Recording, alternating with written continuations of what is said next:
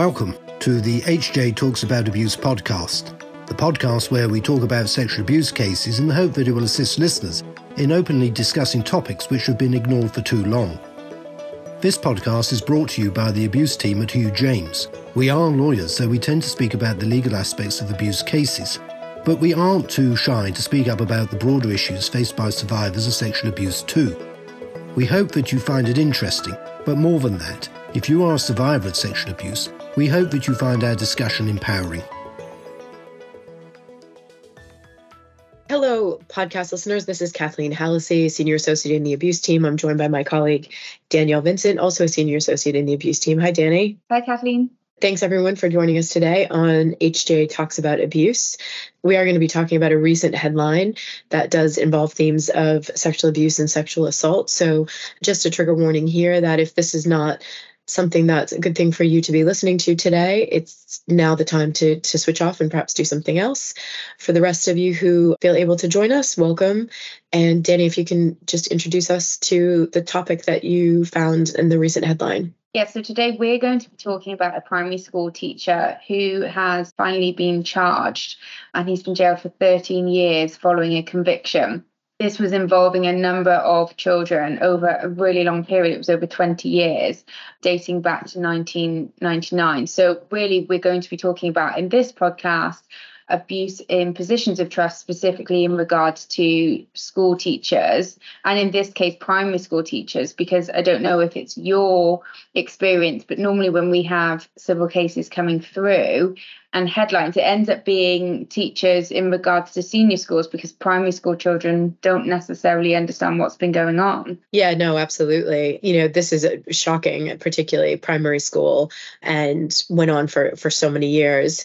Just kind of looking at some of the information here about what's gone on. It was both boys and girls that he sexually assaulted, and he was in his role for 28 years. According to his employers and to teachers and parents, he was a good and respected teacher. And that really ultimately is how he was able to perpetrate the abuse. And for me, Danny, I think that brings up a point that I always am stressing and think that there should be public information campaigns about what an abuser actually looks like, that they aren't, the kind of obvious kind of creepy person that you see, although they can sometimes be that, but often it is the beloved teacher or the, charismatic priest or the fun scout leader or the, amazing football coach that everybody loves, because part of what they do as perpetrators is groom not just the children, but the adults around them as well, so that they are able to then perpetrate the abuse. Exactly. And the common theme of all of those, as you mentioned, it's the position of trust. So here it's a primary school teacher. This person's probably looked after that cohort of children for at least a year. Having read all of the reports on this, it was clear that he was touching children in clear sight. So there'll have been a normalization of his behavior. And sadly, this went on for 2 decades, which is shocking. Yeah, absolutely. I think that's a really good point, Danny, about the kind of normalizing of the behavior. And if it's happening in plain sight, it's often hard for a child or a victim to understand, is this actually inappropriate, or how could this be inappropriate if other people are here, or other people surely must have noticed. I actually, ironically, was just having a conversation this week with a client about that, and being touched in a group setting where there was a meeting going on, and the client kind of saying, I know it's hard to believe. And I said, no, it's not. I've had so many cases like that. I think if you're probably not in this world, maybe that seems shocking to you, but if you are in this world and you do this work, then you know that actually that's not unheard of. It does happen in plain sight, actually, sometimes. And also, whenever we're talking about certain roles with the young children, you've mentioned the football coach and everything else. As a child, we all know we're very keen to please and to go along with what's expected of us. And with regards to teachers, we see it often that there's extracurricular, there's treats, there's sweets. In this article, it was confirmed that he would give children stickers and things like that, when you're a young child. So there was lots of grooming in this instance, which we've seen many, many times when we represent survivors of abuse involving teachers, that it's just a very common theme of the way that this route that he's taken. Yeah, no, absolutely. That, whole grooming process of making a child feel special, giving them little treats and things like that.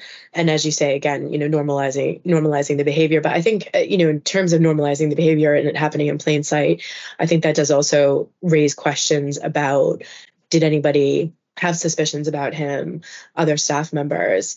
And if they did, were those reported? We don't know. There hasn't been any information about that in the headlines.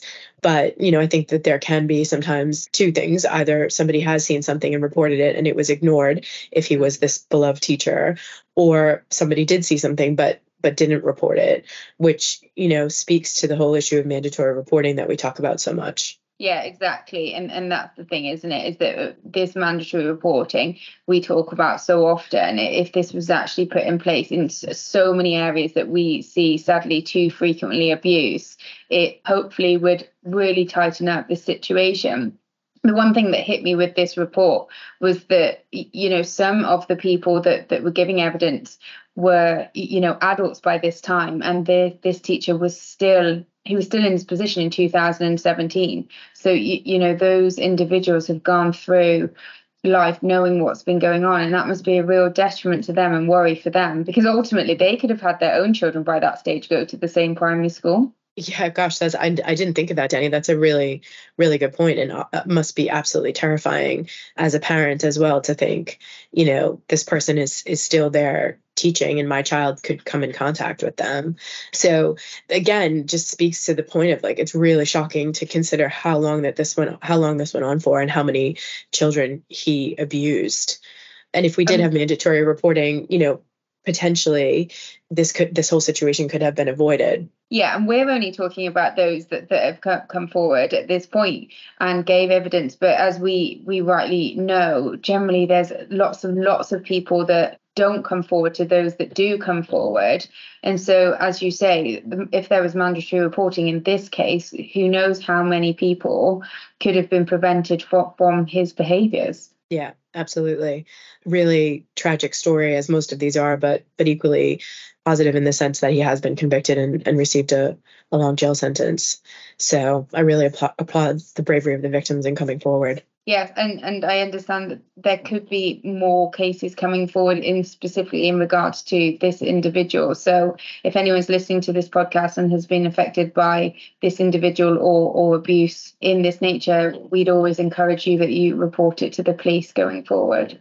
Yeah, absolutely. And also if anyone has any questions for us about this specifically, we would be happy to speak to anybody about it. Well, thank you, Kathleen, for talking about this one. It's a short podcast today, but we just really wanted to cover this headline because sadly this impacts so many of our clients coming forward. And we think it's really important that we keep talking about mandatory reporting and abuse in positions of trust, especially in organizations such as education, because as we say, we all have teachers in our lives. We ultimately trust these individuals to give the best service to ourselves, our own children. So really, really important that we keep raising awareness of this issue. Yeah, absolutely. Thanks for bringing it to everyone's attention, Danny. Thanks, Kathleen. Okay, we'll see you next week. Bye, everyone.